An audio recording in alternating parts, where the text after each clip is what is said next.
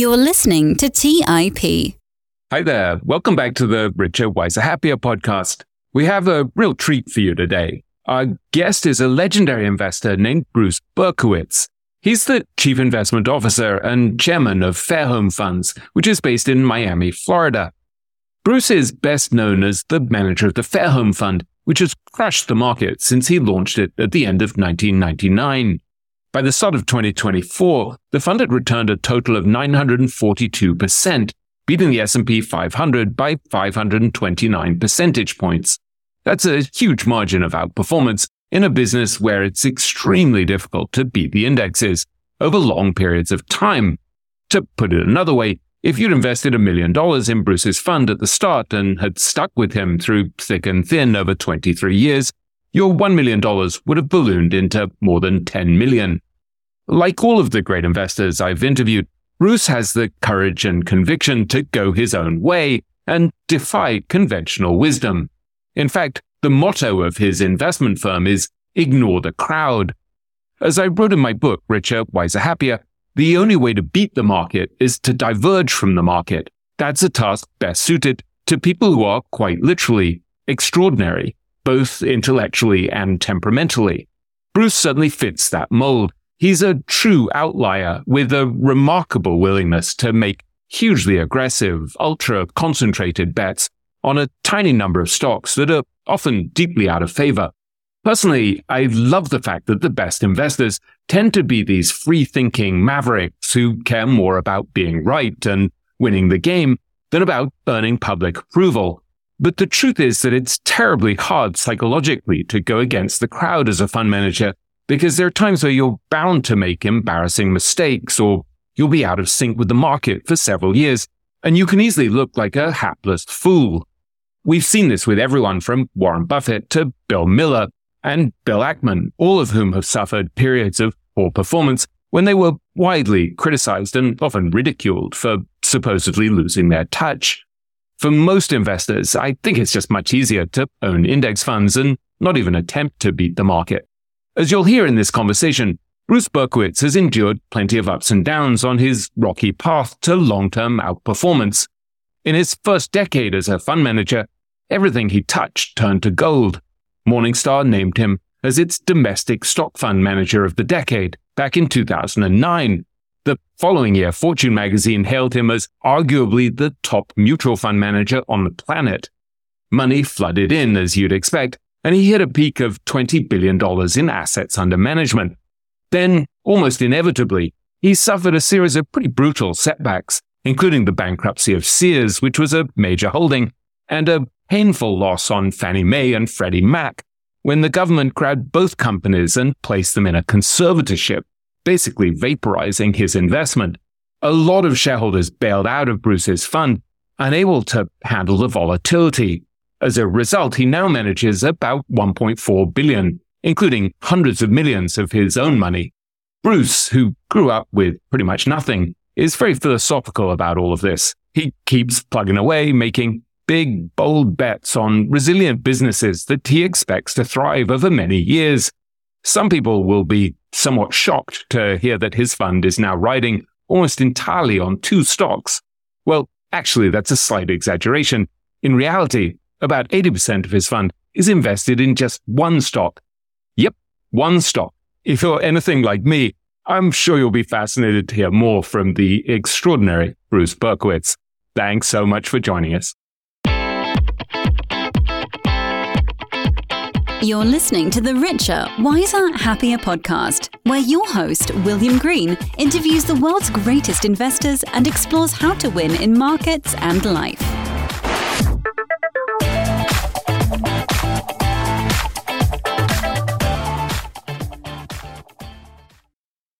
Hi, folks. I'm really thrilled to welcome our guest, Bruce Berkowitz, a famously bold and concentrated investor who's managed the Fairhome Fund for the last 24 years or so. It's lovely to see you, Bruce. Thank you so much for joining us. Nice to be talking with you.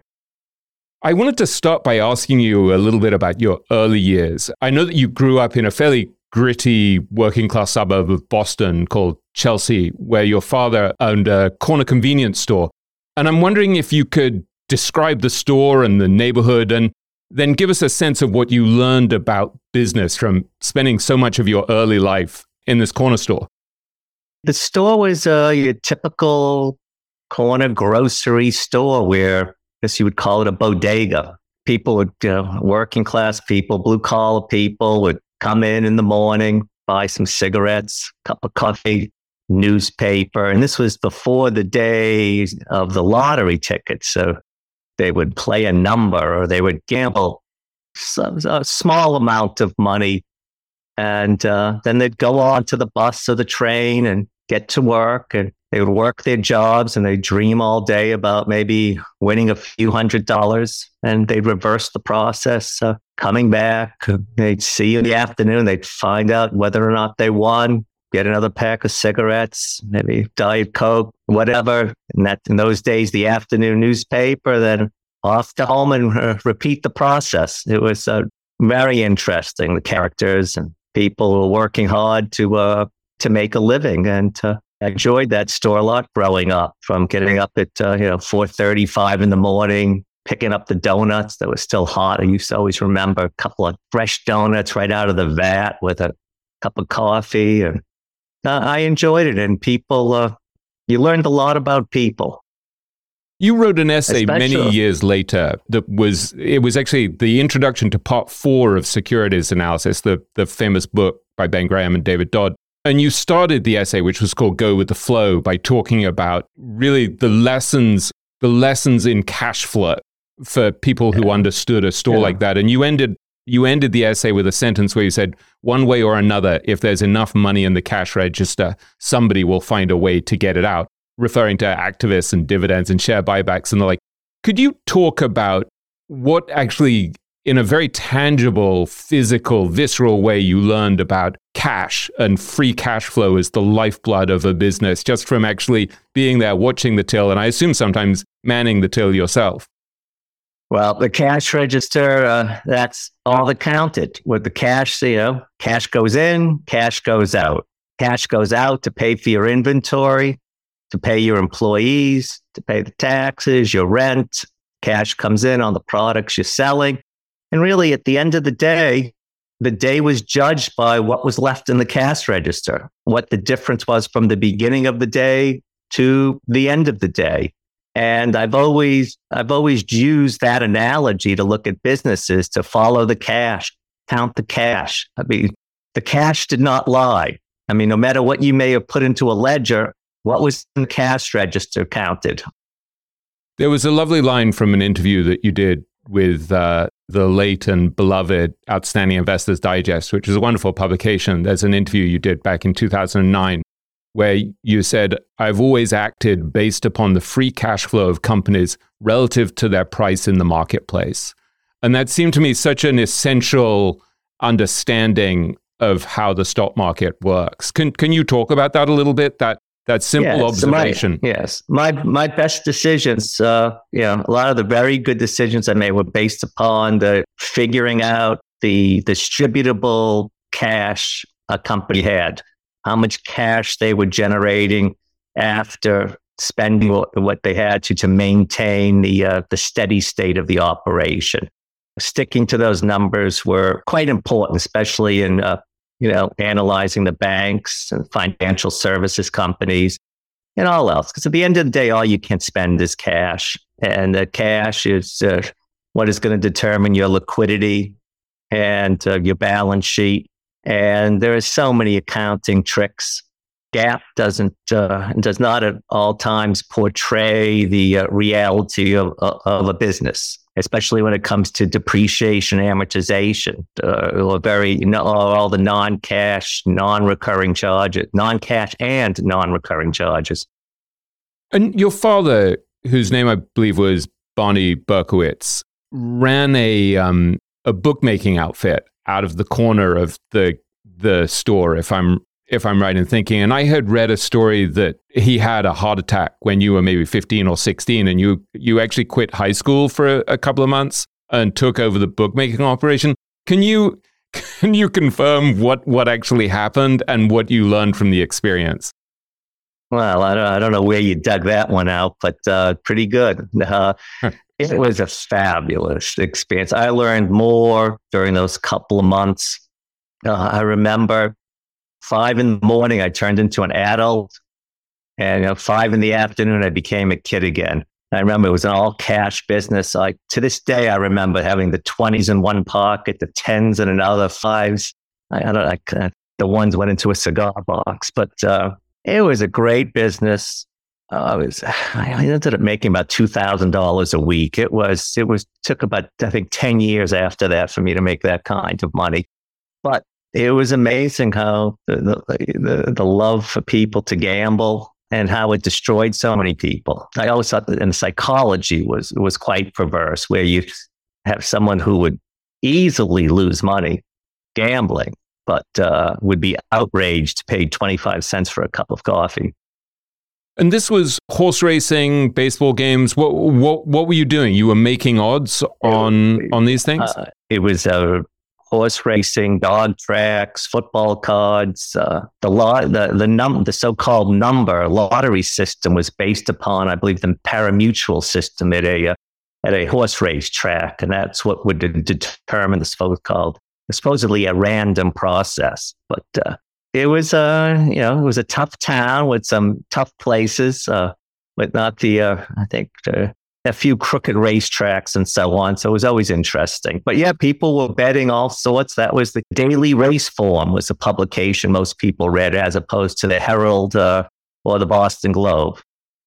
And I mean, in my book, I wrote in the introduction about how I'd come basically to think of the most skillful investors as consummate game players. And I was pointing out that it was no coincidence that many of these top-notch money managers would play cards for pleasure and profit. So I was mentioning the fact that John Templeton told me how he paid for his college during the Great Depression with his poker winnings in part. Buffett and Munger obviously play bridge. Peter Lynch told me that he played poker. And I remember him telling me actually that it was, when I asked him to recommend books, he said, no, it's much more helpful to play poker if you want to learn about investing, because it teaches you all about probabilities. And likewise, Ed Thorpe talked to me about winning at blackjack and then even at roulette. And so I came to think about investing really as this way to stack the odds very consciously and consistently in your favor. And so one of the reasons I'm so fascinated by your experience there is that I think you had this very early up-close lesson in probabilities and odds and the way people screw up these things. Can you talk a little bit about that?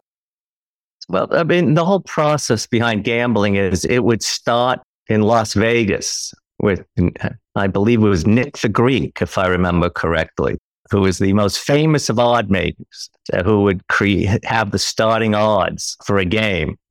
And then based upon the flow of money, who was betting on what, those odds would change. And there were all sorts of arbitrage. The odds would be different in Boston than it would be in New York if Boston was playing New York, and so on. And my only job was to try and balance the book, try and get it equally weighted so that no matter who won or lost, I made something. Then I always had a 50% partner above me, who sort of unknown partner that was always a telephone voice away. And I was a minor, so I knew that it was something that this was not something I wanted to do as an adult, because I thought there were no second chances here. But I do remember one good story. Someone came into the grocery shop, never saw the person before, and he bet a very large amount of money on a broken down nag of a horse in Suffolk Downs that had huge odds against winning. And I took the bet and I said, there's something wrong here. This is not the person who comes in with $1 or $2. I mean, this person is putting a large amount on at crazy odds. So, you have your option in that business. You can call upstairs and you can give it away to the person above you. So I said, I don't want to have anything to do with this bet. So I made a phone call. I said, I'm taking this bet. Do you want it? To this unknown person on the other line. And the person took it. And of course, the horse won. And mysterious person comes in with 2 shop bags of money. Person comes and collects their winnings. And that mysterious voice calls me and says, kid, never give me a bet like this again. So that something made me say, No. There's something wrong with this. Bet is out of it. Just doesn't make sense. The risk is way too high. This can come back and bite you. So that always stuck out to me. That and the fact that how people were so willing to lose their money. Why do you think they were so willing to lose their money? I mean, because they approach the stock market in the same sort of way, right? Like I remember a few years ago, some friends of mine. I mean, I knew them when they first had a kid at the same time as I first had a kid. And I saw them working so hard for their money. And then a couple of years ago, they were calling me and they were like, yeah, we're thinking we should just buy like Tesla and this and this and this and like just roll the dice. And I was like, what's the money for? Is it for like 5 years away, 10 years away? And they're like, no, it's our son's college fees for next semester.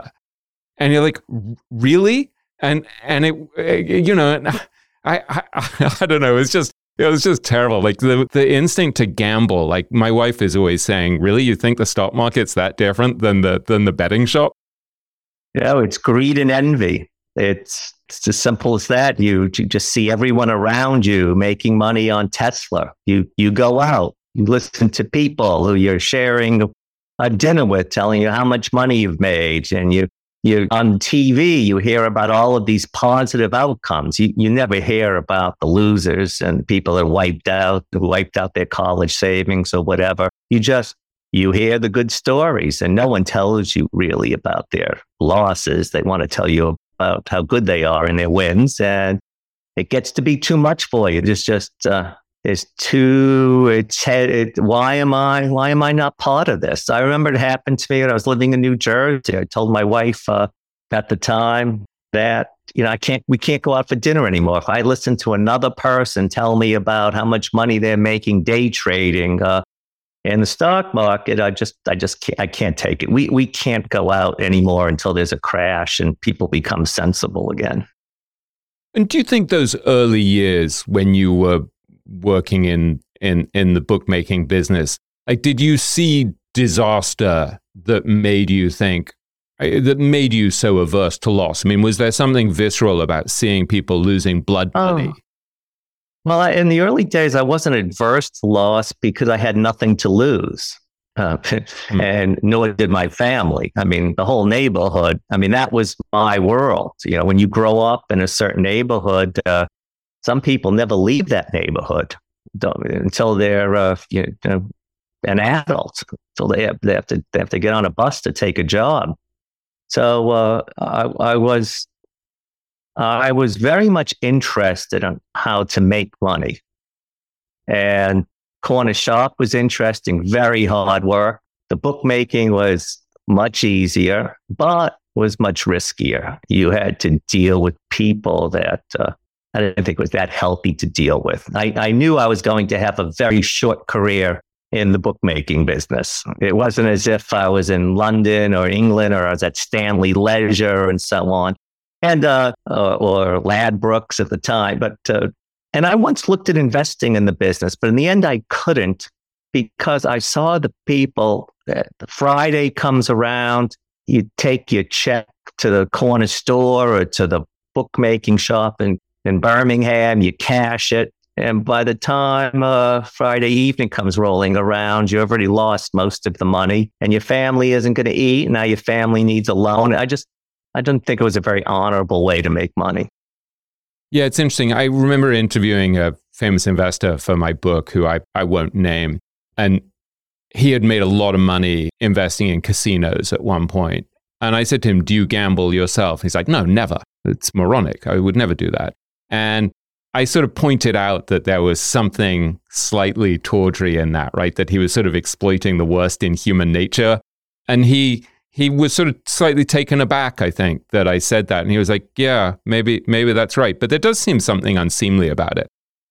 You know, I can understand if someone has to feed their family and they don't have any savings and they're making a living the best way they know how, and they're not hurting anyone, physically hurting anyone.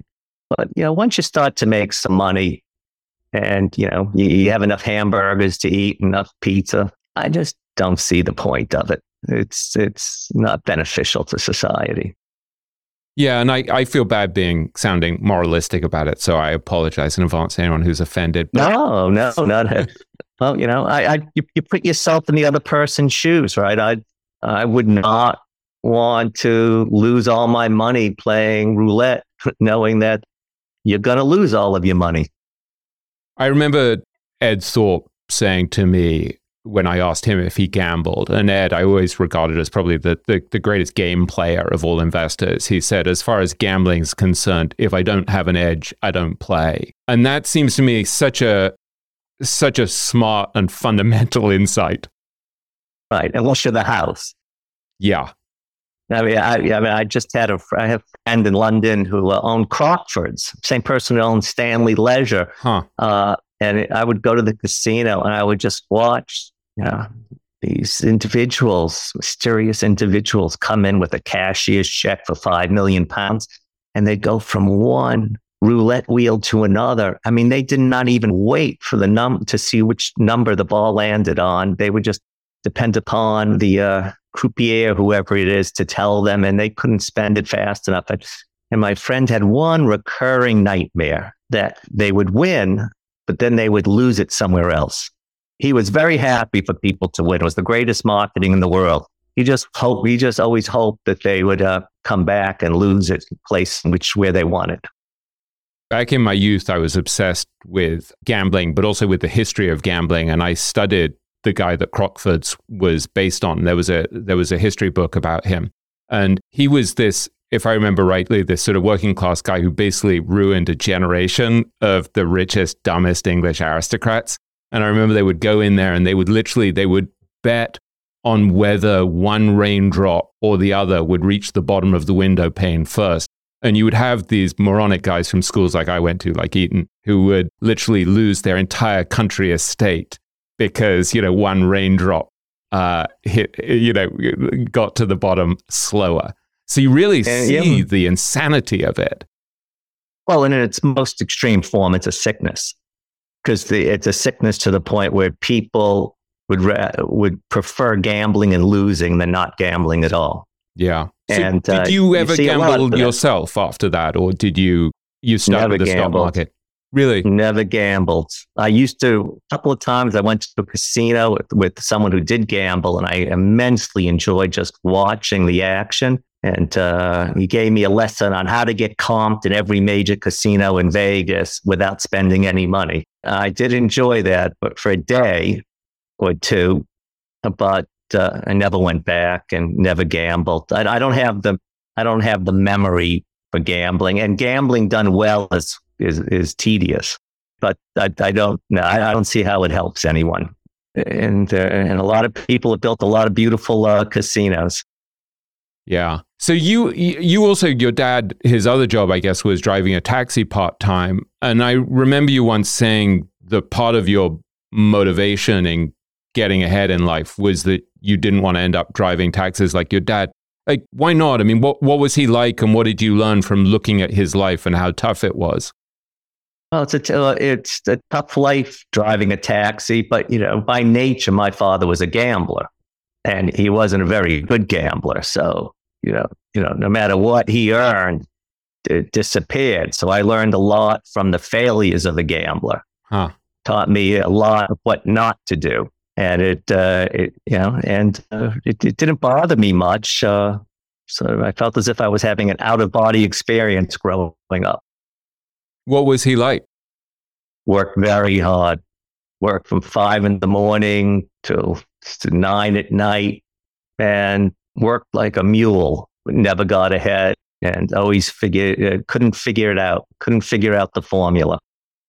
So in a way, your life has been. So in some ways, your life has been a reaction to that. You've solved the puzzle better than your dad. Oh, absolutely. Yes. I just thought, why would anyone want to have that kind of misery? And what was your mom like?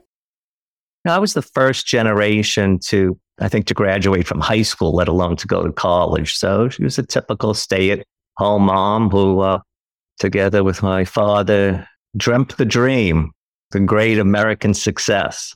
They never kind of figured out how to do it, but the strategy was mostly one of hope.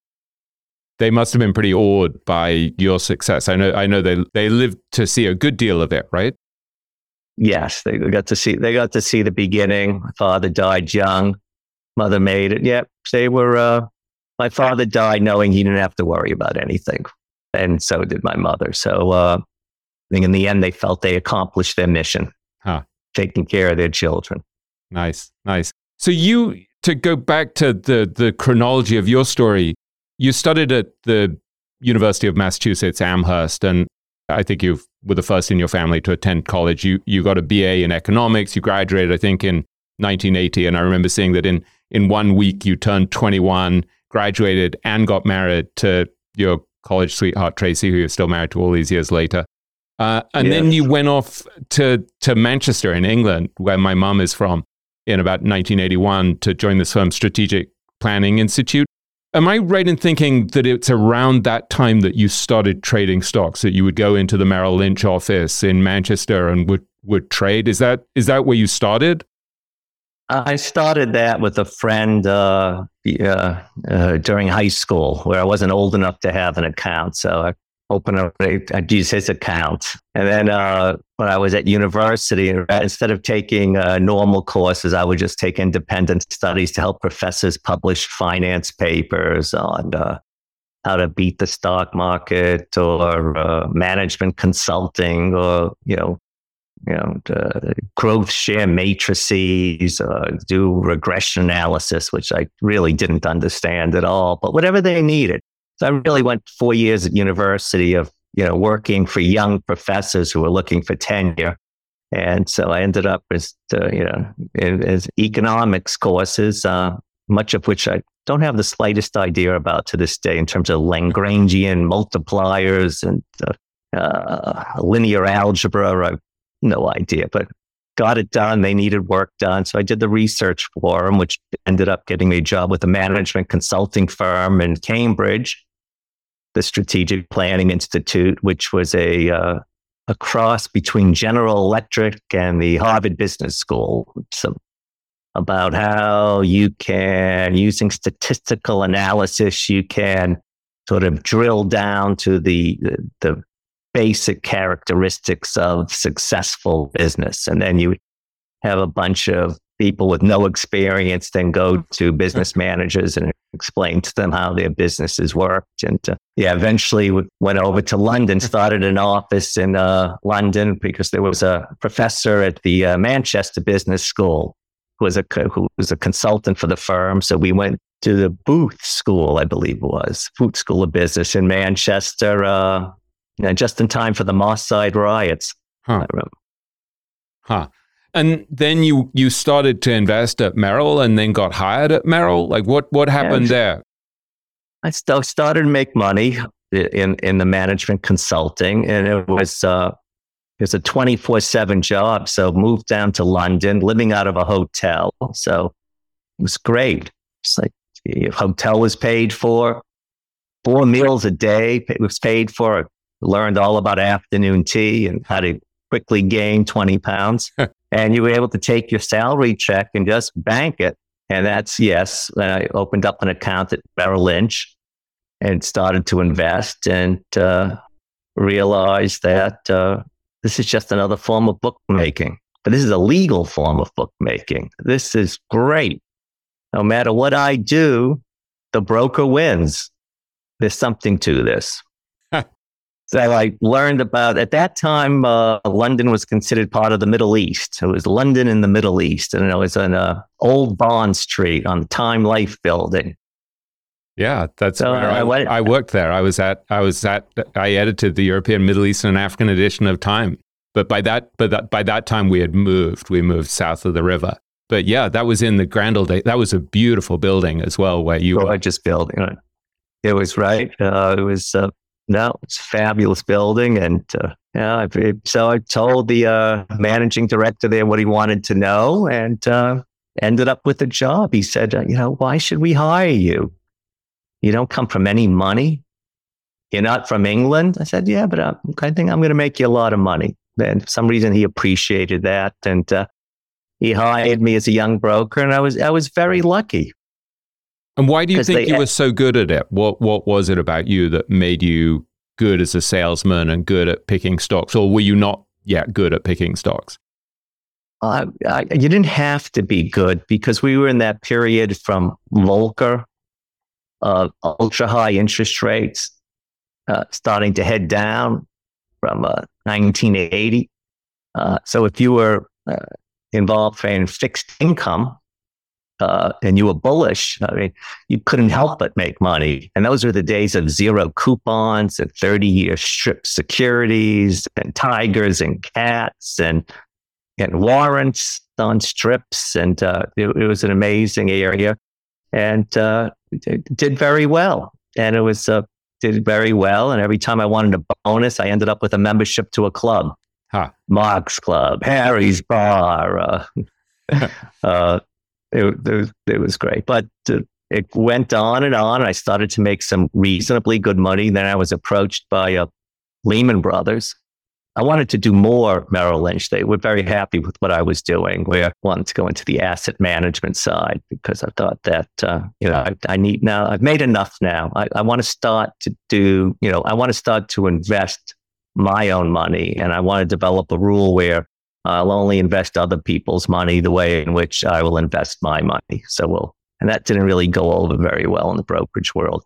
That was considered a conflict of interest. So I ended up opening up the Lehman Brothers office in the West End. Yeah, so you were at Lehman for a few years, right? And then went to New Jersey for them as well, I believe, as a senior portfolio manager.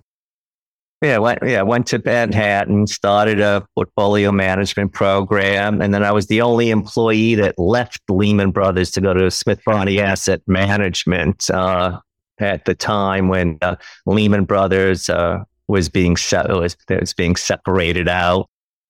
When you look back on those years, you obviously saw a lot of regular investors doing dumb things and failing, and so I mean, you could see the rubbish they were being sold by other unscrupulous brokers or people who didn't know what they were doing.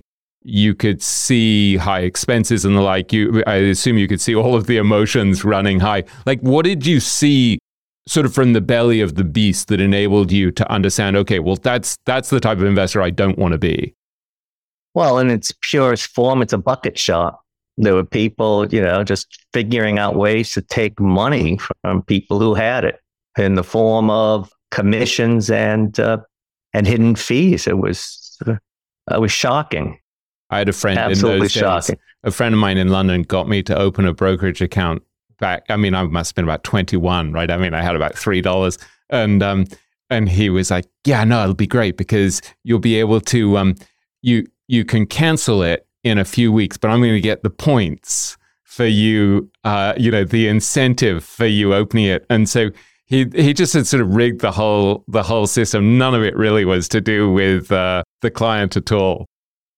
Right. And yes. And you could see the behavior of the people there. They knew deep down inside, they knew what they were doing was wrong, and they were very self-destructive. But I remember, as before going back to the United States, when I joined Lehman Brothers, I started, again, investing. The fixed income markets were doing unbelievably well, but I decided there's a better way to invest.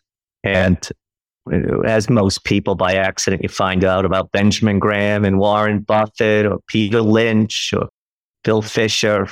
You read and you say, all right, this makes sense. This makes a lot more sense than what you're hearing from brokerage firms.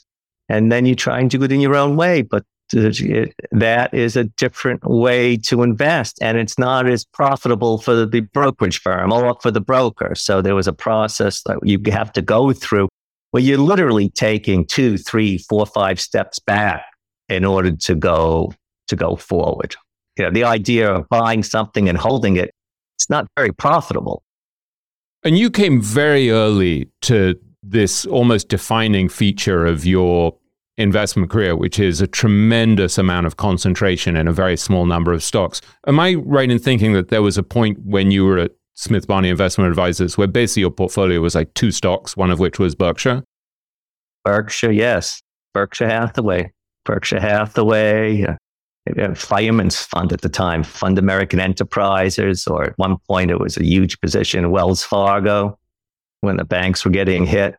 Yes, I always enjoyed getting into the minutia and trying to understand the business as opposed to sort of roughly understanding a lot of things. I wanted to try and better understand fewer industries. Was there a lot of sort of kickback from your bosses? I mean, were they appalled at the idea that you would have so much money in so few stocks, or did it not really matter? Oh, it did matter in the asset management area. I mean, there was no way I was going to manage one of their funds. I had my clients. My clients were fine with my style, but it was totally against what every so-called portfolio manager was doing with the money. It's just they're closet indexers who need to be in a lemming-like group so that no matter what happens, no one gets blamed. Let's take a quick break and hear from today's sponsors. The dream of owning a vacation home can be daunting. From finding the best guests to the maintenance to organizing the cleaners after every guest stay. With Vacasa, they make that dream into a reality. As a full-service vacation home management company with vacation homes in key destinations across the U.S., they know how to make owning a vacation home easy and profitable. On top of proactive property maintenance visits by professional local teams, a data-driven booking platform, and around-the-clock support, homeowners earn on average 20% or more revenue from their vacation homes. Vacasa makes vacation home ownership easy. If you're looking to make more from your vacation home by doing less, partner with Vacasa at vacasa.com. That's vacasa.com to get started on your dream of owning a vacation home. Have you ever wondered if there's an AI tool like ChatGPT specifically built for the stock market? A tool that not only aids you in your research and analysis process, but also allows for dynamic discussions? Today, I want to share such a tool with you called Meka. Meka is the AI-powered stock research assistant now enhanced with real-time stock data. Meka does a lot of the heavy lifting of sifting through financial statements and company data and delivers it to you nearly instantaneously, and the best part is that it's 100% free. Try it out today and ask Meka questions like, what is the financial health of Microsoft? How much cash does Copart hold on its balance sheet? What is the return on invested capital of Adobe, or millions of other prompts? Check it out today for free at Meka.com. That's MEYKA.com. Today's episode is sponsored by Range Rover Sport. Range Rover Sport leads by example with their dynamic design that rises to the occasion. It's got powerful on-road performance and commanding all-terrain capabilities, coupled with signature Range Rover refinement. The third-generation Range Rover Sport is the most desirable, advanced, and dynamically capable one yet, redefining sporting luxury. It's got advanced cabin technologies such as active noise cancellation and cabin air purification, offering next-level comfort and refinement. The purposeful cockpit light driving position sets the tone for a focused interior that promotes exhilarating driver engagement. Award-winning Pivi Pro infotainment is at the heart of the experience and provides intuitive control of the vehicle systems. You can enjoy a dynamic drive and total comfort with optional 22-way adjustable, heated and ventilated electric memory front seats with massage function. Design your Range Rover Sport at LandRoverUSA.com. That's LandRoverUSA.com. All right, back to the show. Why do you think you could handle it emotionally and psychologically, this tremendous concentration? Because now, as we'll get to later, I mean, when I looked at your most recent, for the Fairhome Fund, you had about 82% in one stock, which is St. Joe, which we'll talk about more, a tiny stake in Enterprise, well, not tiny, but not big in Enterprise Products Partners, and then sort of rounding errors in things like Berkshire and Imperial Metals and like. So it's really like a two-stock portfolio and almost like a one-stock portfolio, which a lot of people would look at and be like, that's insane. And I'm wondering like what it is in your personality and in your intellectual understanding about how to win the game of investing that led you to this real ultra concentration.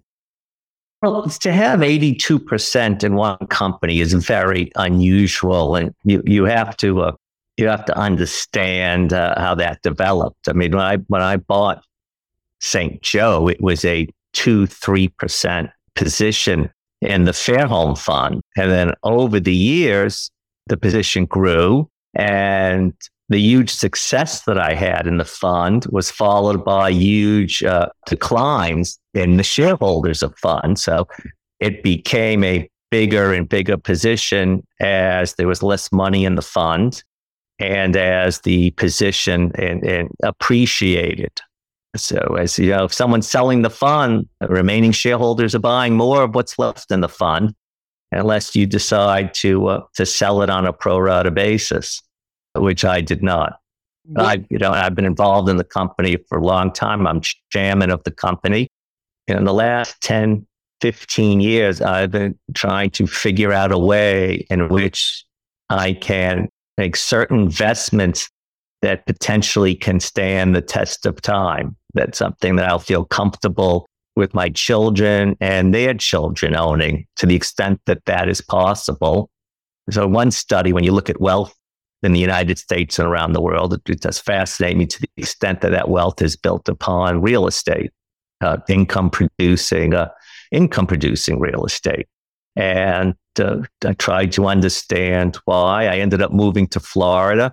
I learned about St. Joe Company, which is developed by a DuPont around the Great Depression, who at one point was the largest landowner in Florida. And I saw everything that was going on in Miami and up and down the East Coast and in Naples, the West Coast. And I thought it was just a matter of time that such events would happen in Northwest Florida, which is very, very reminiscent of the Hamptons with the east-west beaches, except the dunes are much nicer in Northwest Florida than they are in the Hamptons. And you have a house in the Hamptons as well, right? So Yes. My wife has a house in the Hamptons with her bribe to move to Florida. She was worried about not enjoying Florida, so the house in the Hamptons was her 50th birthday present to say, let's give Florida a shot. And worst comes to worst, you can move to the Hamptons. Nice. So you started buying back in, I think, 2008 and then 2009, and then you stopped buying around 2010. And then this is a long and winding road with St. Joe, right? Like you pushed out the CEO more or less in 2011 and ended up owning about 30% of the company's shares and going on the board and selecting other members of the board.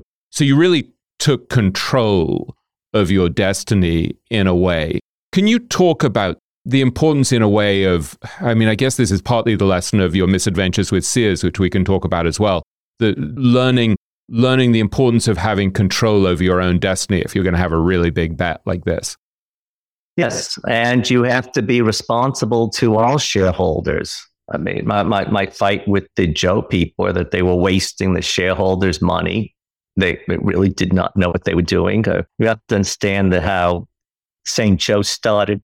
The ownership of St. Joe was basically, St. Joe, I should say, was basically owned by two trusts, the DuPont Trust and the Nemours Trust. So it was from a DuPont who passed away. His brother-in-law took over, a couple more executives, but it was really a charitable trust, which were the owners of St. Joe.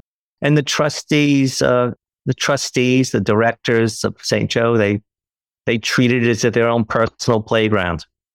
So I made a concerted effort to ask them to leave. And I thought that this company had such wonderful, wonderful assets and still does, and that they were slowly given away or burned up when it was cold out, that they had to go and that the company could be run for much less and needed to focus on their shareholders, their owners, and everyone had to be treated well. So I ended up putting myself in that position. So I thought I might as well carry on. And I think St. Joe today is doing more in a year than they've done in 10, 15 years. And we're witnessing the great migration south now, where Florida is the place to be. Texas, the migration trends are quite amazing. Property values, the ability to get work done all important issues, safety, it's all coming across. And St. Joe is a major beneficiary of those trends. You were saying it's now the third most populous state in the US and has the largest population growth rate. And I think you were saying that Northwest Florida, where this is based, is growing even faster than the rest of Florida. So in some ways, you're aligning yourself with what you've called a multi-decade wave to surf. Is that fair to say? Yes. I'm building a home there. I don't know if I can convince my wife to move there, but I'm going to give it a shot. It's very pleasant. People like to work. There's a sort of libertarian freedom. There's respect for law and order. The weather's fantastic. The cost of living is quite reasonable. The school systems are all developing nicely. The infrastructure is being laid in, and it's working. And the company is making very nice progress on a yearly basis and has a 50-year road ahead of it where as long as people keep moving south, the company has a huge amount of land and resources to take advantage of that migration. In a way, it's about as far philosophically from what you were doing or what your peers were doing back in those days at Merrill and Lehman and the like, right? I mean, it's about as far from speculation, much closer to viewing investing as running a business. Yes. I mean, to keep going, my pursuit is towards running businesses and to better understand the dynamics. I think investing is best done when it's most business-like. That doesn't mean I haven't made mistakes, and clearly I have. But St. Joe is a very good example about defense, not losing, protecting against inflation, making time a valuable asset, and population growth. And there's a lot of elements to it. And I feel comfortable being the chairman of St. Joe. I think that we have a great management team who really doing quite well, continuing to progress. And it's showing. It's showing in the area is a blank canvas. It's showing now in hotels and apartments, which were never done, residential communities going up everywhere. It's the development of a town. Sort of reminds me a little bit. Remember the game SimCity, where you had a blank canvas, and all of a sudden you have to lay in all the infrastructure. It's interesting because in some ways, it seems from my understanding, from my reading about it, that you de-risked the investment in various ways, right? It was a money-losing business, so you changed the management, you restructured the business. At a certain point, there was a buyback of stock. There was we bought a third of the company, 37% of the company back at a very good price.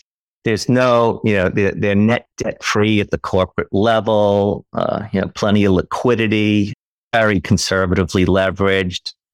And, building up, going from 100 homes a year to approaching, 2,000 homes and home sites a year, from 0 apartments to, over 1,000 apartments, to one small hotel to over 10 hotels, a club, thousands of members, there's golf, beach, it's the whole ecosystem. And St. Joe does a very good job of helping the community, donating land for whether it was the international airport or for school systems or for a medical campus. It's nice to see it working. It's nice to see the cash flows too. I mean, it's interesting to me because in some ways it gets at this broader theme in your whole career of trying to be a durable investor, right? Trying to survive. And it's interesting when we look back at things like Merrill and Lehman, both of them went under, right? So I mean, in a way, when you think about survival and the lessons of Lehman's demise, Merrill's rescue, and how you've tried to set up St. Joe's so that it survives, what does this tell us about how to actually survive as a long-term investor? Maybe if I'm a masochist, I don't know, I'm constantly taking 5 steps backwards in order to hopefully advance much further. But this now is about my remaining investors, my family, and trying to lay in some durable investments that I don't have to, that I won't have to worry about. I mean, you always have to study situations, and the only constant is change. But there have been multiple generations of success with real estate, and it's been initially a slow game, and it's a little hard to understand because of the end values. Most people really can't see beyond a few years, and then after 5-10 years, everything's discounted to zero. But you go through 10 years and you quadruple, quintuple earnings, and you do it with using very little, a small percentage of the land. You start to get a sense of what's possible in the future. It's no more than the history of what happened in Miami or Fort Lauderdale or Sarasota or Naples or any community that's developed. I'll give you an example about Orlando. Years and years ago, a gentleman comes into the St. Joe office, way before my time, decades before my time, and wants to talk with the Ed Ball, the CEO of St. Joe. Ed Ball's a busy, important man in Florida. He keeps him waiting, and then eventually, this gentleman is passed a note from Ed Ball. He opens the note and he reads it. It says, "Dear Mr. Disney, I'm sorry, but we don't do business with carnival people." Huh. Disney wanted to create Disney World on St. Joe's land. It had the ocean, the beaches, the freshwater lakes. It had the elevation. A lot of people don't understand that St. Joe's land, the average elevation's 20, 30 feet up. You have the beach, then you have a bluff, except on the bays, and then it slowly rises to about 70 to 100 feet. The highest elevation in the Florida is in Walton County, which is one of St. Joe's counties. So Walt Disney figured it out. This was the place for Disney World. And Ed Ball said no. So then he quietly started to buy up farmland in Orlando. Rest, you know the story. So let's say you're right long term, and this is just a time arbitrage, and you just have a hell of a lot more patience than most investors. How even so do you respond to people who cop that it's irresponsible and reckless to have 82% of your portfolio in one stock, which is it's a not unreasonable point to make, right? No, not at all. I mean, I keep selling St. Joe. I've been selling St. Joe for years and years and years. I sell it. It's growing. People have taken money out of the fund. I am now, I and my affiliates own about 38% of the fund. So between 38% plus cash in the fund.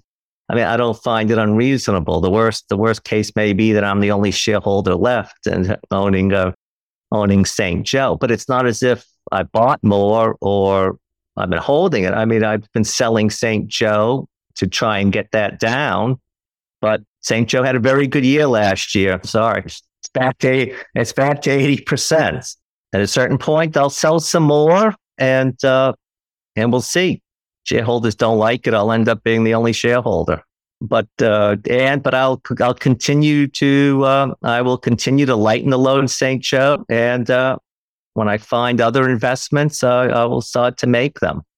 But St. Joe has been a lot of hard work and just seeing the beginnings of progress.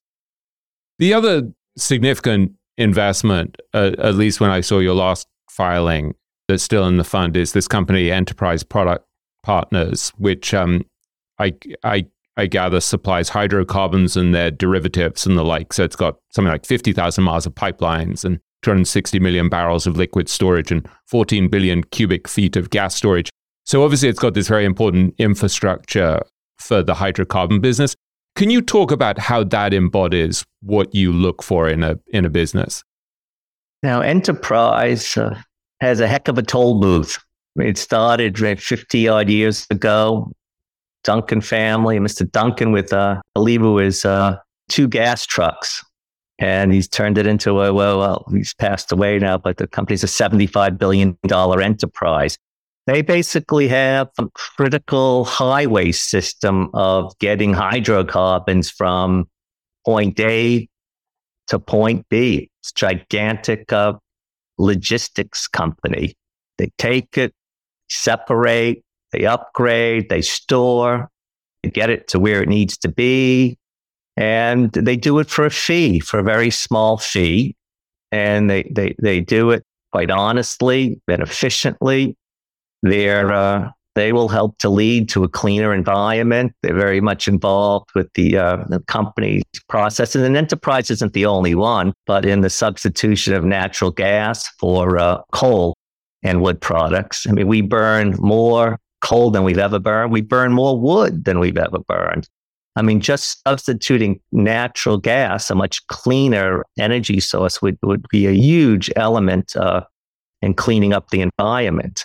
And especially when the world is growing and everybody around the world, they want what we have. They want a high quality of life.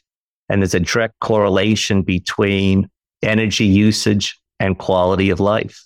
When you research a company, what you're basically trying to do is kill the business. You're going through this process of asking these relentless questions about what could destroy the business. So when you look at a business like Enterprise or like St. Joe, what are the sort of questions that you're asking that our listeners, whether they're looking at these companies or at other companies, the sort of emblematic questions that are really helpful in a process of trying to decide whether a company can survive that process of death by 1,000 Bruce Berkowitz cuts? Well, in the case of Enterprise, they have a very large distributable cash flow, about $3.50 per share. They pay out 7.5% dividend distribution, a bit over $2 per share. So they've averaged 12, 13 to 15% per annum on the investment over the past 25 years. They've increased their dividend every year, and they behave in a way that allows them to make money in all price environments. When you look back, it didn't matter the price of oil, natural gas, for Enterprise. Their fee basis allows them to make a good profit. So that's why I call it a toll booth, where you want to call it an annuity with upside. And they're going to be in the lead with now carbon sequestration, that is capturing of carbon from the flue stack and getting it underground, where it eventually turns into rock. Or whether it's going to be the ammonia, hydrogen value chain. The hydrocarbons are not going anywhere. We need them for 97% of all products. If you take a look at medications, Tylenol, aspirin, ibuprofen, you name it, Advil, all the names, they're all petroleum based. Most drugs are. So the product is needed.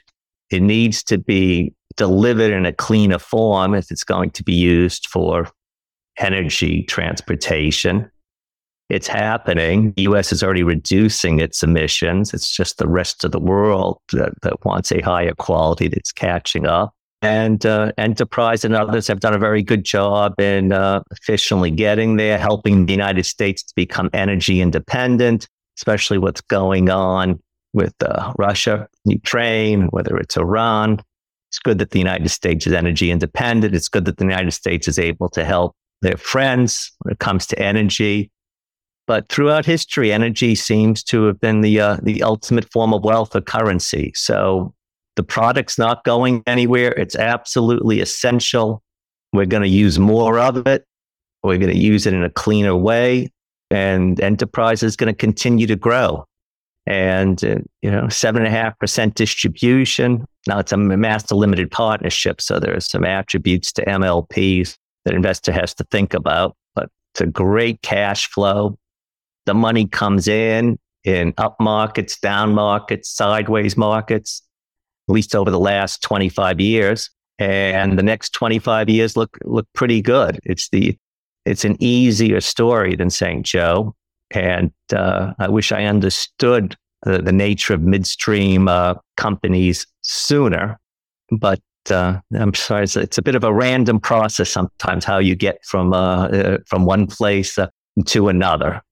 But I'm very impressed with the company, and you can count the cash easily. And the cash is quite significant. And you're starting off with a 10%, roughly about a 10% cash yield, distributable cash flow. and it's going to grow every year. And that's all you need in this life to do very well. I think the richest man in the world in days gone by, I think 9% was all he needed. As I tell my kids, you don't need to do much better than 8-9% as long as you don't lose. Does the fact that you haven't been able to find many other businesses, or any really, to include in your portfolio at scale say something about the environment that we're in at the moment? Does it reflect the fact that valuations are relatively high and there are few opportunities, or is it just that you've changed the way you invest and you want to just bet on these two things that are incredibly long running investments? What's going on here? Well, yeah. I've been forced to change the way I invest. I mean, if you look at my history, it was Wells Fargo, it was Goldman Sachs, it was Bank of America coming back, it was AIG, and then it was Fannie Mae and Freddie Mac. But Fannie Mae and Freddie Mac are still in conservatorship after generating hundreds of billions of dollars. And after I lost 9-0 in the Supreme Court of the United States on the issue of can the government continue to keep all the money that Freddie and Fannie earns, and you have to come to the conclusion that in highly regulated industries, there's a possibility that ownership is an illusion. In other words, if one bureaucrat can decide that two companies with $5-6 trillion of assets can be taken in the name of national security or whatever you want to come up with, then what does that have to say about your ownership position in those companies, where the owners had no say, no vote, and where companies don't even talk to the owners? So normally I would be a very heavy investor in banks today, given the rising interest rates. It was pretty obvious what was going to happen with interest rates going up. And the fair market value of banks' assets and liabilities dramatically changing.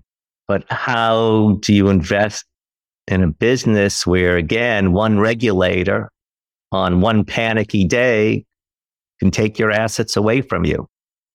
Really? So there's been a very marked shift in your approach to investing because of your experience with Fannie and Freddie, where just to fill in our listeners, my sense is you'd bought preferred stock for something like a fifth of liquidation value. And then the government put them both in conservatorship in 2008 and basically took something like 80% of the companies. I'm probably getting this wrong. And then promised to inject tens of billions of dollars, and then basically changed the plan around 2011 and 2012 and said, no, actually, we'll just keep the dividends as profits for ourselves. Is that basically what happened? Yeah, the government, two government agencies did a deal with themselves, with each other, as to how to keep all the money and push out all the owners for an undetermined amount of time. Yes, that's basically what happened. They, under conservatorship, a conservator, or in the case of Fannie and Freddie, a federal conservator can do whatever in the best interest of not just the estates, but for what's best for the country, which is turns out to be a slightly different definition of what it means to be in conservatorship. And if that's and you saw it recently with the bank takeovers, high flying one day, gone tomorrow. The owners did not have a chance to put more money in. They did not have a say in the matter. They were just told that you're wiped out. So if, given how interest rates have risen from 0 to where they are today, if banks truly marked all of their assets to market, not just their investments, but their loans. For example, if Bank of America gives me a home mortgage, a 30-year mortgage for 3%, what is that mortgage that they're holding worth today? It's not 100 cents on the dollar. But that loan, that mortgage will be on their books at 100 cents on the dollar.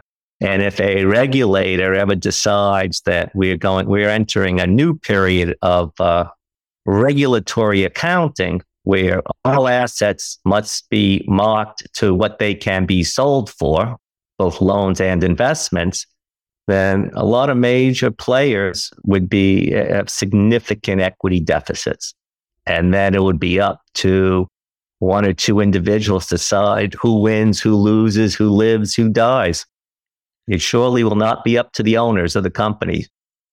So you in a way rose to stardom by going into these fairly murky situations where most people feared to tread, whether it was AIG, where you became the second largest shareholder after the government, or Bank of America, I think back in about 2009, 2010, something like that. So you were going into these companies that were very ugly, or General Growth Properties when it was in going into bankruptcy.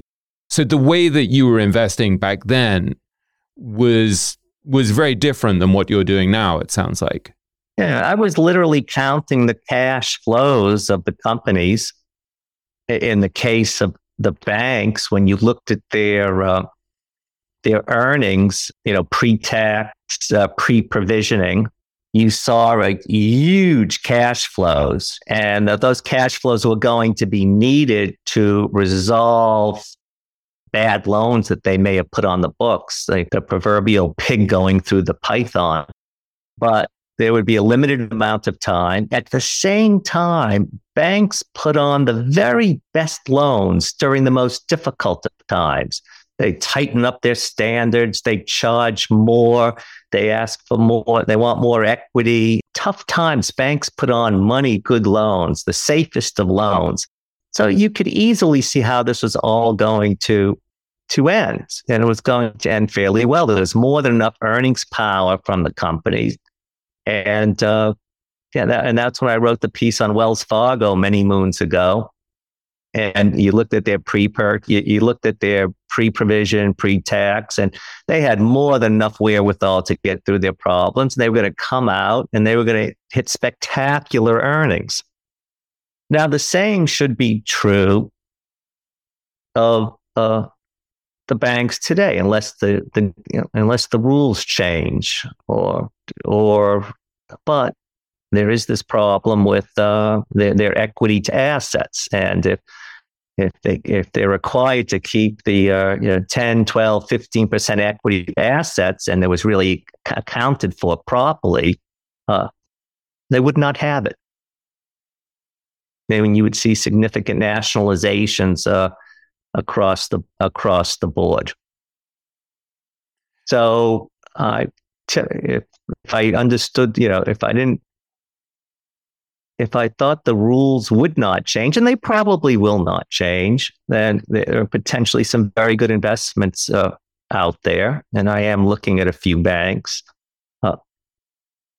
But the situation is a lot worse than it's portrayed in the quarterly reports of financial institutions.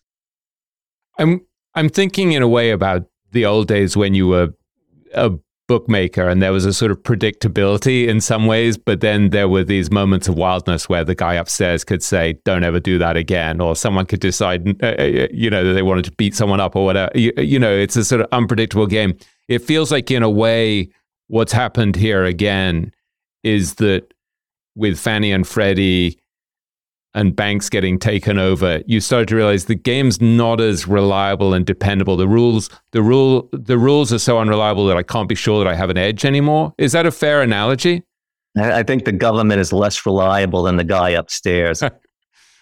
I can't handicap it anymore. I thought that it was, if you told me that I would lose 9-0 in the Supreme Court of the United States over an issue of ownership, and whether or not preferred share owners had a say on $36 billion of investments, you would think you'd have some say. Country's going down a very slippery slope. Now, I understand some people thought this had to be done, but come on, they've made hundreds of billions of dollars, and now they're just a piggy bank for social programs. I mean, it's crack cocaine for the government now. I mean, how are you going to give up that kind of monthly income when you want to when you want to expand this social services net, or you have an election coming up, or you want to show the deficit's not as bad, or whatever you want to use tens of billions of dollars a year for. Let's take a quick break and hear from today's sponsors. Support for this podcast and the following message comes from Corient. Corient provides wealth management services centered around you. They focus on exceeding your expectations and simplifying your life. Corient has been helping high achievers just like you enjoy their lives more fully, preserve their wealth, and provide for the people, causes, and communities they care about. As one of the largest integrated fee-only registered investment advisors in the U.S., Corient has deeply experienced teams in over 20 strategic locations. They have extensive knowledge spanning the full spectrum of planning, investing, lending, and money management disciplines. Leverage Corient's exclusive network of experts to craft custom solutions designed to help you reach your financial goals, no matter how complex they may be. Real wealth requires real solutions. For more information, connect with a wealth advisor today at Corient.com. That's Corient.com. Corient.com. As someone who's constantly on the road and traveling, Briggs & Riley has been a game changer that ensures my travel experience is phenomenal. I'm a satisfied customer of Briggs & Riley myself, and I can certainly tell you that their luggage performs. It's extremely durable, it has amazing features that make packing and getting around easier, and they have the best lifetime guarantee in the industry. If your bag is ever broken or damaged, they'll repair it free of charge, no questions asked, even if your airline damages the bag. They also just released their Simpatico collection of hard-sided luggage. It has this new one-touch feature which allows you to expand your luggage, pack it, then compress it to its original size so a carry-on can still fit in the overhead compartment, plus many other cool features. If you want luggage that was awarded the best carry-on by Forbes, then now's the time to get it. Get your new and improved luggage at Briggs-Riley.com. That's Briggs-Riley.com. Looking to part ways with complicated, expensive, and uncertain shipping? Then give your business the edge it needs with USPS Ground Advantage shipping from the United States Postal Service. Keep everything simple with clear, upfront pricing and no unexpected surcharges. Keep things affordable with some of the lowest prices out there. And keep it all reliable with on-time ground shipments. It's time to turn shipping to your advantage. Learn how at USPS.com/advantage. USPS Ground Advantage. Simple, affordable, reliable. All right, back to the show. Talk to me a little about Sears, which was, I guess, the other really ugly thing that you went through in recent years, where you had started buying back in 2005 and you became the second largest owner after Eddie Lampert. And at one point you were on the board and then you stepped down from the board in, I think, 2017. And then eventually Sears filed for Chapter 11 bankruptcy in 2018. And I'm wondering, like, what went wrong there? What was the mistake you made? What was the mistake Eddie Lampert made? Like, what happened, and what was preventable also? Well, I had a very simple thesis about Sears, that it was one of the largest real estate empires in the world, and that from a failed retailer can come a great real estate portfolio. That was my point. And that's what I was trying to push for. I thought it was very reasonable. I thought it was sensible. I did not think Sears was going to become the next Amazon, even though Amazon did become the next Sears. But the board didn't agree with me. Eddie Lampert didn't agree with me. Today, I think that's exactly what they're doing. They're trying to convert all of their remaining real estate into productive mixed-use places, which makes tremendous sense to me. But that process, $15 billion earlier. But it would have been a painful process, yes, with employees and so on. But that was my simple point. And there always seemed to be the recovery of retail always seemed to be right around the corner, but never came. So eventually, I gave up. I thought it would have been easy. Eddie Lampert's a smart guy. I thought it would have been easy for him to see that the only true defense would be to focus on the real estate, similar to Alexander and Alexander's and other retail stories of the past, where these retailers were very popular places, very valuable land, where not far away from where people lived, and you're seeing it happen now everywhere, and it should have happened to Sears. So in a way, is your investment in St. Joe, where you have much more control, also a reaction against the pain of Sears, where you're like, I didn't ultimately have that much say, that much control over what Eddie Lampert could do? If I was running Sears, I would have done for Sears what I've recommended to do at St. Joe, except at St. Joe, I'm the chairman, and the management team agreed with me.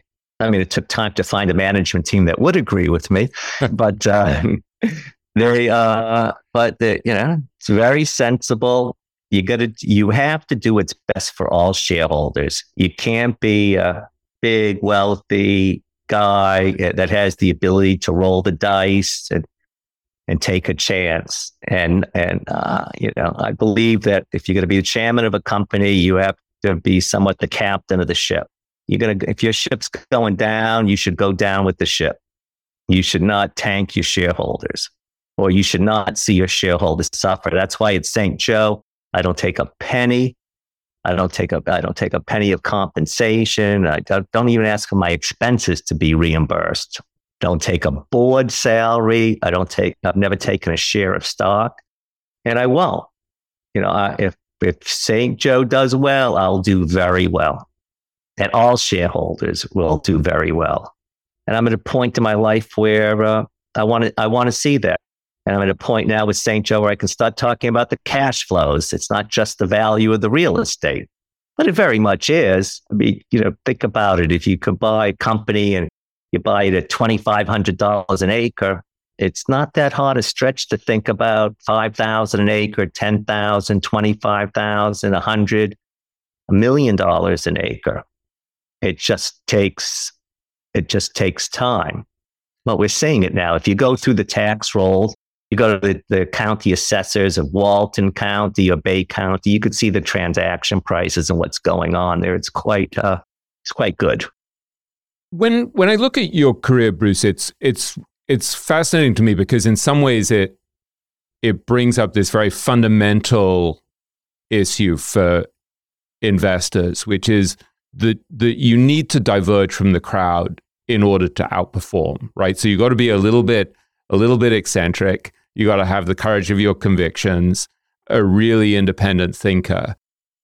And you have to do what you like. I mean, because it requires a tremendous amount of work. So you have to follow what you like to do and what you think is going to win. It was always my desire to invest clients' money the way I would invest my money. It wasn't to build a fabulous investment firm that could be sold. It was that for a reasonably small amount of money, so everybody take the ride together. And when we get to a point, if a St. Joe ended up becoming a Berkshire Hathaway, and it was no longer an investment, but everyone had their St. Joe shares distributed, and St. Joe did well for everyone. What a nice way to end.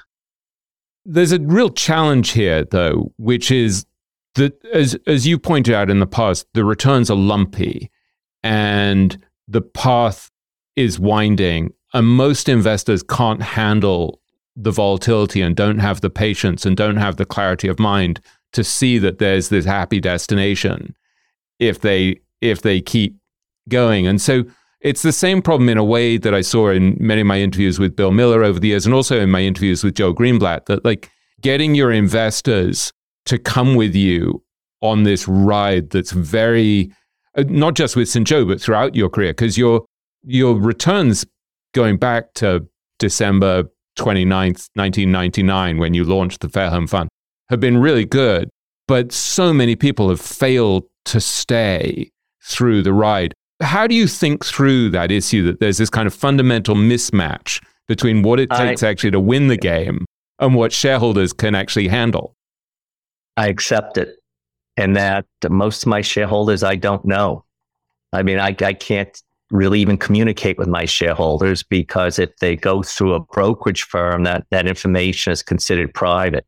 So I'll have a name, Schwab. Schwab will be a shareholder, but who those investors are Schwab, I don't know. So I try and write once in a while. I try and be clear. I try and make sure I eat my own cooking. So that I can, I feel the pain, I feel the joy. I have a second fund, which is quite different than the first, which is a focused income fund, which has a very good record, especially for the period we've been through with interest rates. That portfolio, believe it or not, is roughly 2/3 in United States Treasury bills, and it's done quite. So there's a bit of a variation, but I understand if people are not interested in what I'm doing. I'm going to stay with it until the last shareholder leaves, and then I'll be done. It points at such an interesting philosophical question about investing. So I'm not saying any of this critically. I actually just think it really gets at a fundamental kind of mismatch, right? And someone called... There is a mismatch. There is a mismatch in terms of you have a daily liquidity of a mutual fund and you have a very large position. The only way I can handle that mismatch is by having being the significant shareholder in the fund and having a significant amount of cash. And when the positions become quite large, continuing to sell some at appropriate times. But it is a problem. I mean, investors want it both ways. I mean, you're one investment of many. So how much diversification does a person need? Multiple managers, multiple funds, but then you want diversification within each one of those separate funds. I can understand it, but you might as well go into an index fund. Do you have other investments yourself? I mean, I know you put the bulk of your money in your funds. How do you think about diversifying with your family's fortune? No, it's just shareholder in each of the funds by far. Anything outside of the funds is invested the way I've invested for my other shareholders. I am not in any investments that not offering to other shareholders. Once in a while, I'll do something with my children just to help them progress. But no, I don't invest with others, even though there are quite successful people out there. So no, I'm strictly eating the cooking of what I've done for investors, and whether it's for my charitable foundation, family, next generation, we're all in it together. And over time, the funds will be more diversified, but it's going to take some time. Can you talk a little bit more about this issue of cash that you raised? Because I've seen you say very interesting things about cash in the past. In the interview I mentioned before that you'd done with Outstanding Investors Digest back in 2009, you said it's not hard for me to be detached. This is emotionally during a very difficult time at the bottom of the market then in March 2009. You said, I think that's because I always keep 3 years of cash off to the side. So my family will be fine whether it takes 3 years, 5 years, or even 10 years for a recovery in stock prices. And then another time you said, cash is the equivalent of financial Valium. It keeps you cool, calm, and collected. Can you talk a little bit more about that? Because you keep an uncommonly large amount of cash compared to a lot of the best investors. Well, I always have. And I felt the need to. I mean, there, for unknown unknowns, emergencies, I can't control. And I do it for the funds now. And I have always had a relatively high cash position for clients and for my funds. Yes, it is all that. It's financial value. It gives you flexibility, gives you necessary liquidity. Financial value being that you don't have to worry about paying the bills, and you could think about what something's going to be worth 5-10 years rather than tomorrow. We'll get to that critical point that so many people do, where they go through a very difficult period and then say to themselves, they always get to the same place. Can I afford to lose any more? In other words, can I afford for the investment to go down any lower in value? And of course, the answer is going to be no, and that's going to be the rationale for selling the investment. Usually that takes place when people do not have the appropriate liquidity to put aside. Yeah, I think it's important for anyone I'm dealing with or who's dealing with me that they do have a significant amount in cash, so they don't develop huge levels of anxiety over the investments. I'd be the first one to tell them to take money out. I remember once you also said that the people who had the smoothest ride were those in Bernie Madoff, and you said life is not smooth. And it seems to me that part of the lesson of your career is that there have been so many ups and downs, and you have to set yourself up to survive. As my friend Matt McLennan says, you got to set yourself up to survive the dips. Yeah, the dips are very painful. Some people say it's easy, but it isn't, and it's easier for your own money than it is for your clients and shareholders, because let's face it, most shareholders are going to base you based upon the price movement on a daily basis of the fund. That's it. They don't want to really know about the basics. You try and explain the company, why it's good, try and give analogies and so on, but most aren't interested. They just want to see you make the money in as smooth a possible way. It's just, there's no free lunch. It's either not free or it's not lunch. It's just there. You can't, life isn't that smooth up and to the right process. So how do you... I'd like it to be. Yeah. How do you deal emotionally yourself with the difficult times? Because you've been through, you went through this amazing period, right, in the first 10 years of the fund, where you were like, God, there was everything you touched turned to gold. And Morningstar said, you were the manager of the decade, the domestic manager of the decade. And I remember Fortune said, you were something like arguably the greatest manager on earth, or something to that effect, something hyperbolic. And then you good go. Thing I didn't read that. Yeah, and then you go to being like this fool who, your long-term returns have still been very good, but over the last 15 years, you're trailing, and then everyone starts to kick the. I'm not allowed to swear on this podcast, but kick whatever out of you. And how do you deal with that emotionally? Because it seems to me that managing your own emotions and keeping some sort of equanimity is, along with having cash on the side and knowing what you own, is pretty key to actually being able to handle the pain of this ride. I don't pay a lot of attention to what people write. I never did, and I haven't. And I'm grateful for what I have. It's been a very interesting road. And I look back and I think, boy, I've done a lot better than I ever thought I would. Have a great family. Try and spend time with them, especially make up all those times you didn't spend time with your family when you were on the road or building a business. And I look forward to the future. Still many years left, and I believe I'm wiser. And I don't think I'm going to make the same mistakes. And I'm looking forward to the next 20 or 30 years. but on my terms, where it's enjoyable.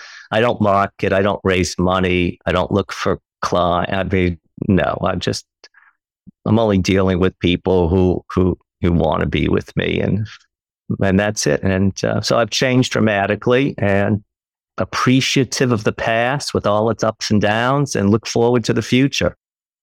Is there a philosophical or spiritual or religious kind of well of wisdom that you can draw on that helps you to get through this stuff, whether it's your Jewish heritage, which I share, or Stoicism, which people like Bill Miller draw on, or philosophy? Like how do you actually deal with this stuff philosophically so you can handle these ups and downs?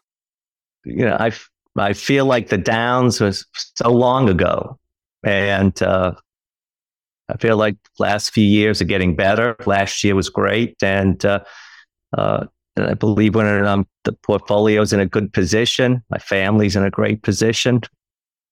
I control my day, do what I want, only talk to the people I want to, and I'm learning new, and I'm continuing to learn and reading on subjects and understanding where I put my mind somewhere else. Petroleum industry, midstreams, services. I never thought I would be reading books on hydrocarbons and understanding the chemistry and trying to, I spend an awful lot of time trying to figure out how the world really works. And I get significant joy from that.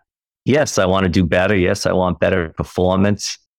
But I really just want better performance for the people who are with me. And that's it. It's less ego-driven really at this stage. Much less ego-driven. No, I'm in the third act now of a 3-act play. So very happy. I want to spend more time with my family. I want to see St. Joe develop into the company it's becoming. It should become. And I just want to figure out ways to just these days generate much more cash flow because of the higher interest rates. And I'm trying to figure out ways to lower the duration of investments. Because I am a bit worried about all the different possible events around the world. And I want to make sure that we're ready for it. The portfolios are ready for it. And the companies in which I've invested in, they are ready for whatever adversity. In fact, not just ready for it, but being able to take advantage of it. And in what form that comes, higher interest rates. You always ask yourself, what happens if a small nuclear device went off somewhere? How would you behave?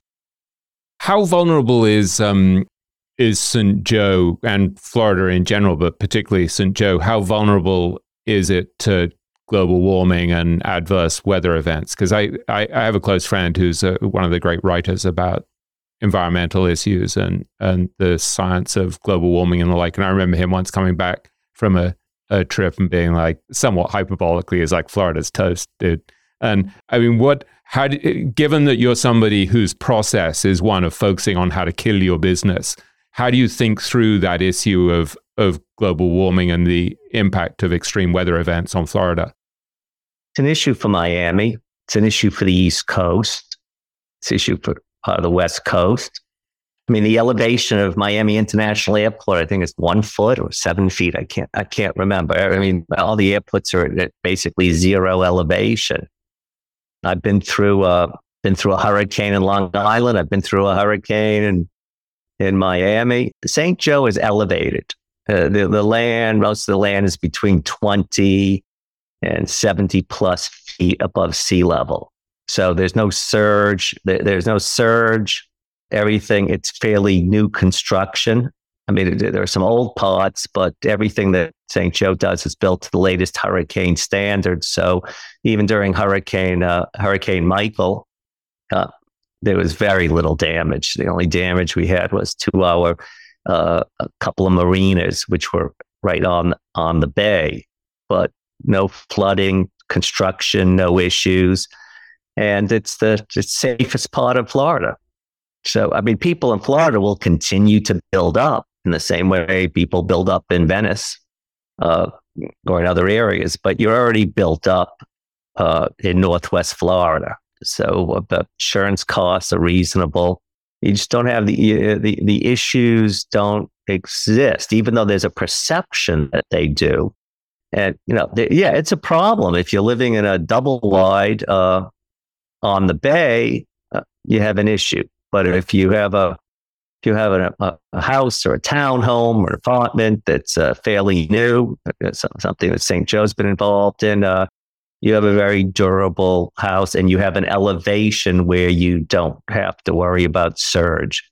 And you have the latest in infrastructure, whether it's gray water management, fresh water, electrical wires, underground. I mean, you have modern infrastructure. So it's quite good. It's quite a positive for the area. I mean, so we've been through bad weather and we come out of it bigger and better because people realize the natural defenses of the area.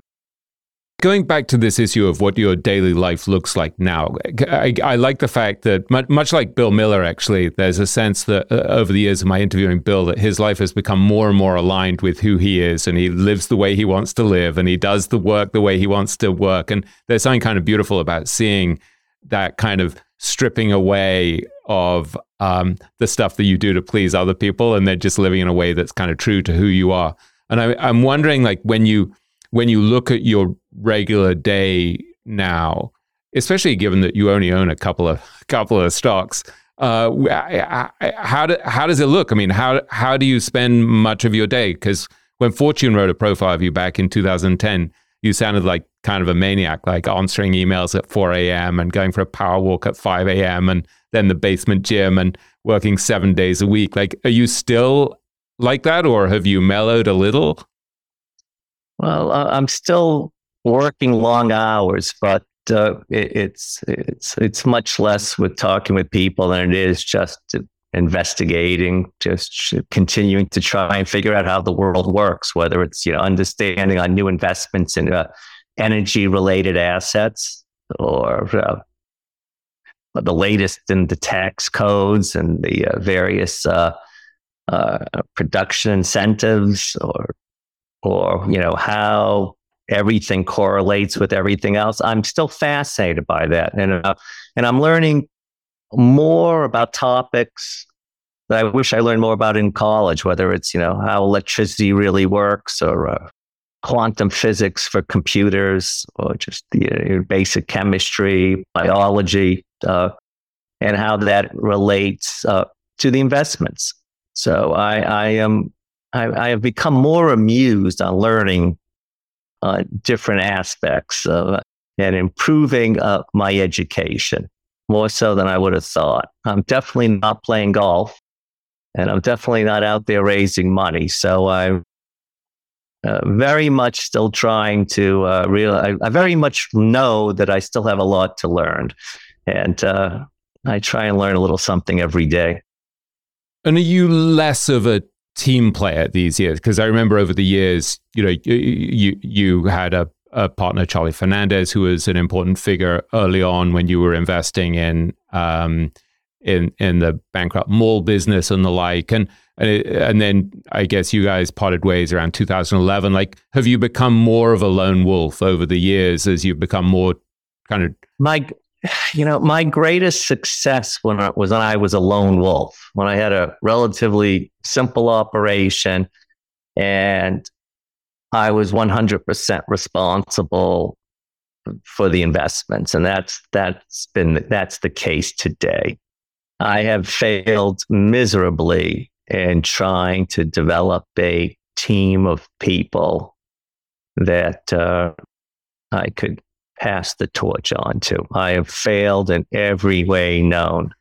And I've now, come to the conclusion I'm not capable of doing that. So I'm staying very focused on the investment process, and I let everybody else handle the widgets and the accounting and compliance.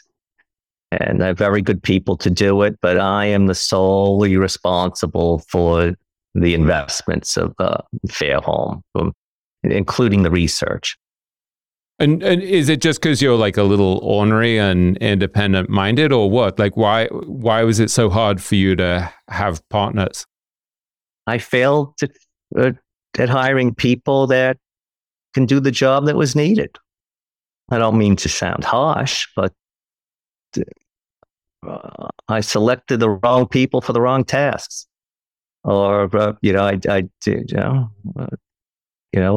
I thought person A, who was competent in a certain area, could extend that competence to an adjacent area, and just it didn't work out. And in the end, I found out that I would have to do their work anyway. So it was less work for me to do it to begin with. So I've always been focused. When you look at other top-notch investors who you've known over the years, I mean, I guess even when you lived and worked back in Short Hills, New Jersey, you worked in the same building where I once went to interview Michael Price. So I'm guessing you knew him well. You've invested alongside Bill Ackman. You've met a lot of these very successful investors. What do they have in common? Like, are there things that you see in them that you think there's a reason why these people win this game and most people don't? I don't think I'm as smart as they are, nor as good looking. I realize every year more and more I have a certain circle of competence, and basically it comes down to following the cash and coming up with some simple valuation methodologies, and then going into minutia. To try and figure out if I have a long-term edge. So to some extent, there may be common elements, but I frankly don't know how Bill does what he does with macroeconomics. I don't know how Michael Price had a handle on so many different companies. But I'm just going to stay focused on doing what I believe I can do well and continue to do. And just as Charlie Munger would say, you just need a few ideas in a lifetime to be wildly successful. And that's what I've stayed focused on. It seems like one of the keys when I look back on your career is this ability to stick with games that you can win. When you said earlier in our conversation that you realized you couldn't handicap that game anymore, it seems like there's a through line that goes all the way back to you as a 15 or 16-year-old boy trying to figure out the odds as a bookmaker, that you need to know that the odds are on your side. And so as you've evolved over the years, the odds were heavily on your side when you were betting on AIG and the like. But then later, once you saw that Fannie and Freddie went against you, you started to see, well, maybe the game's not being played the way it used to be played. And now with St. Joe, it's like you found a game where you have a really good sense that the odds are in your favor. Is that a fair kind of overarching view of your career trajectory? Yes, I think that is fair. That less volatility, less chance of what I would call takers, people out there that can take what you have, either by regulation or taxation. Yes, I keep narrowing the list down. The list of possibilities are getting slimmer and slimmer. And maybe I'm studying waste management and rebar and alternative technologies for rebar and the great redomestication of industry in the United States and the implications of interest rates going up. And I keep trying to talk to smart people who I respect. And that's my day. And let me tell you, it goes by very quickly. 5 o'clock in the morning starts. The only difference is I don't stay up as late anymore. I got the sense you were asleep by 9 o'clock, listening to audiobooks and reading annual reports and the like. You hit the nail on the head. I'll start with the annual reports. Then when I'm done with the Kindle or with the PDFs, then it's straight to audiobooks.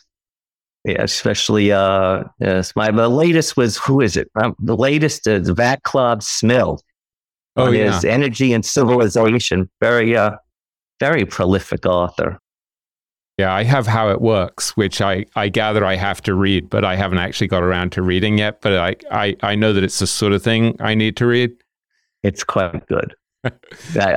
I've given it to all my kids. I don't know if they've read it, but I've given it to them. What I mean, you have these 3 children, right, who are adult, right? Daniel, Alexander, and Chloe. So 2 sons and a daughter. And I know your daughter is very involved with your foundation and your art collection and the like. What have you tried to convey to them over the years about what you've learned about how to construct a happy and successful and abundant life? Because I'm sure that's a big concern when you're as successful as you've been, not to let the money screw up your family. And what do you try to convey to your adult kids about how to live? Well, they know that most of it's going to be given away via the foundation. And other than that, I just try and help them and give them advice when they want to hear it from me, and keep telling them to do what they like. I didn't know anything of art, but Chloe, art history, and had a knack for artwork, so I support her in that. Daniel with real estate, I'll support him with that. My son Alex is finishing up law school, so I don't have the slightest idea what type of law he'll be practicing. So, whatever makes them happy and productive, that's really all that I care about.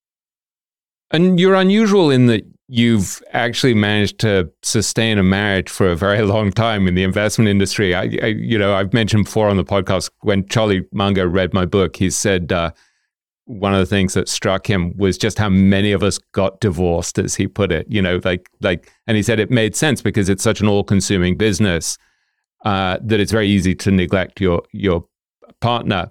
And you got married to Tracy, I think, in 1980. So this is like getting on for 44 years after meeting in your dorm at UMass. And I read this old interview that you did with Graham and Doddsville, in which you said, "It's important whom you marry. The right person will be beyond words helpful, and the wrong person will destroy everything in your life." And I wondered if you had advice for our listeners who are trying to figure out, how do I actually be successful in my profession with all of the intensity that requires, and yet not wreck my family, not be hated by my wife and kids. What do you actually, like, what have you learned about getting that balance right, both through failures and successes over the years? Well, so one aspect, it's maybe more up to Tracy than it is to me in terms of being tolerant. I think in the case of Tracy, I'm sure she's keeping one eye closed when looking at me. And I think that's a good idea for everyone to do. That you go into something with both eyes wide open, but you got to relax a little bit, keep one eye closed. And you got to realize, your children are different than you are. They're gonna pursue their own path, and you want them to be happy and healthy and productive, and that's all you can ask for. Anything else is a cherry on the topping.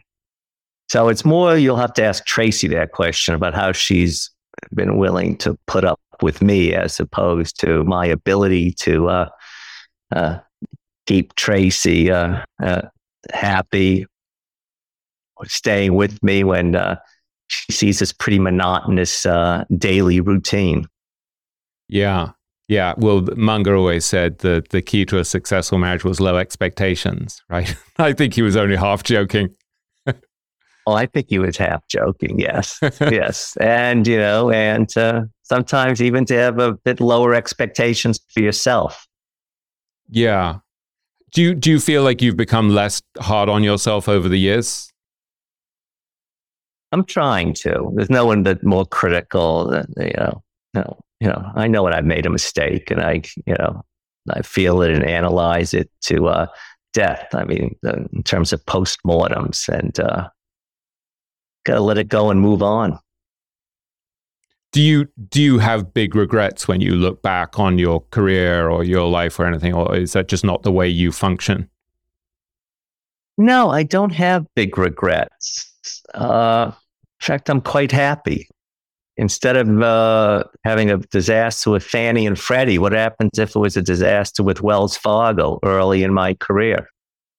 So it's, in a way, what I'm hearing from what you're saying now and from earlier in the conversation is you have this ability to reframe things so that they don't seem that brutal to you. Like you're like, well, I'm still pretty lucky. I'm still happy. I try to. I don't want to make it sound like it's that easy, right? A lot of high performing people are very critical of themselves, and sometimes it's difficult to move forward. But really, what you learn is your ultimate success is based upon how well you do after a failure. I mean, everyone has plenty. No one's batting 1,000. The question is, how do you change your way? How do you perform after it? How do you handle that failure, learn from it, and move on? I feel like sometimes I look at my family history, which I suspect is not that different than yours. That my family fled from Russia and Poland and Ukraine and pogroms and the like. And I was always, I ended up at Eton, right, surrounded by all of these really posh kids. And I always had this tremendous pride in the fact that my family was decidedly not posh, that they were just incredibly resilient. And, my narrative about my family in my own mind was that I would think of my grandfather who slept in the kitchen with his brother in Glasgow, and one of them became an eye surgeon and one became a brain surgeon. So it was all sort of drive and intelligence. And there's something, I do wonder if just that sheer ability to be resilient through thick and thin is something that we learn from seeing our ancestors having to flee from different countries and the like. Do you have that same sense of your family history as one of resilience and having to adapt and recover from setbacks? Well, I wish I could tell you more about my family history, but it goes back a few generations. It wasn't even to a large extent discussed. It was not, growing up was very, could be very difficult. So I understood what it was like to not have any money, or to be hungry, or to be out of work. So, I mean, this. When you go through that kind of hardship as a kid, it doesn't seem that difficult to have to put up with these severe blows. I mean, that's the way I rationalize it, that I'm very lucky, super lucky, that I'm alive at an age that some people don't make it to. Kids are happy and healthy. Wife still loves me. Nothing to complain about. No hardship. Feel good. Still have, I think, a good 20 years left in me. I'm enjoying what I'm doing. Because if I didn't enjoy it, I wouldn't do it. After decades, I don't think you can fake it. I mean, you have to enjoy it or you won't do it. Yeah. And if anything, I'm learning more. And I have no idea what's going to happen tomorrow. Bruce, that's a beautiful note on which to end. You're in good company. I have no idea either, but God willing, it's all going to be okay. Oh, thank you. It's been very enjoyable. I hope I haven't bored you too much. Oh, it's been a great treat. And I've really enjoyed, studying your life over the last few days. And you've had such an interesting career, and I'm temperamentally very much on your side, because I love this kind of long-term, contrarian, very independent spirited approach to investing. So I wish you much success. Well, I'm very impressed with your research. I mean, you pulled out some nuggets I haven't thought about in a long time. So I don't even remember talking about that in any interview, some of it. So you have the great skill of the digging in for the investor. Thank you. Yeah, I suspect that investing and investigative journalism probably are not that dissimilar. And so just the voracious desire for more information and to understand things better. And not at a certain point, I was saying this to you before our conversation started, that you start to feel almost like you're insane because you're so obsessive that you keep researching and studying and learning about stuff long beyond the point where it really makes rational sense. Yes, I've been told that. I think you're absolutely right. I mean, when the internet has created a whole new insanity for me. I mean, the ability to go back 10 years, and as you do, go back to what someone said 10 years ago, 5 years ago, a year ago, how they've changed. Does it make sense what they're saying? Are they willing to address their mistakes of the past? Is it fairly... Is it consistent? You spend a lot of time digging in, a lot of time, especially if it's a public company with tens of billions of dollars, with a tremendous amount of information on it. Yeah. And some people know how far to go, and that's enough. But that's the problem with focused investing. If it's 1%, maybe you could stop there.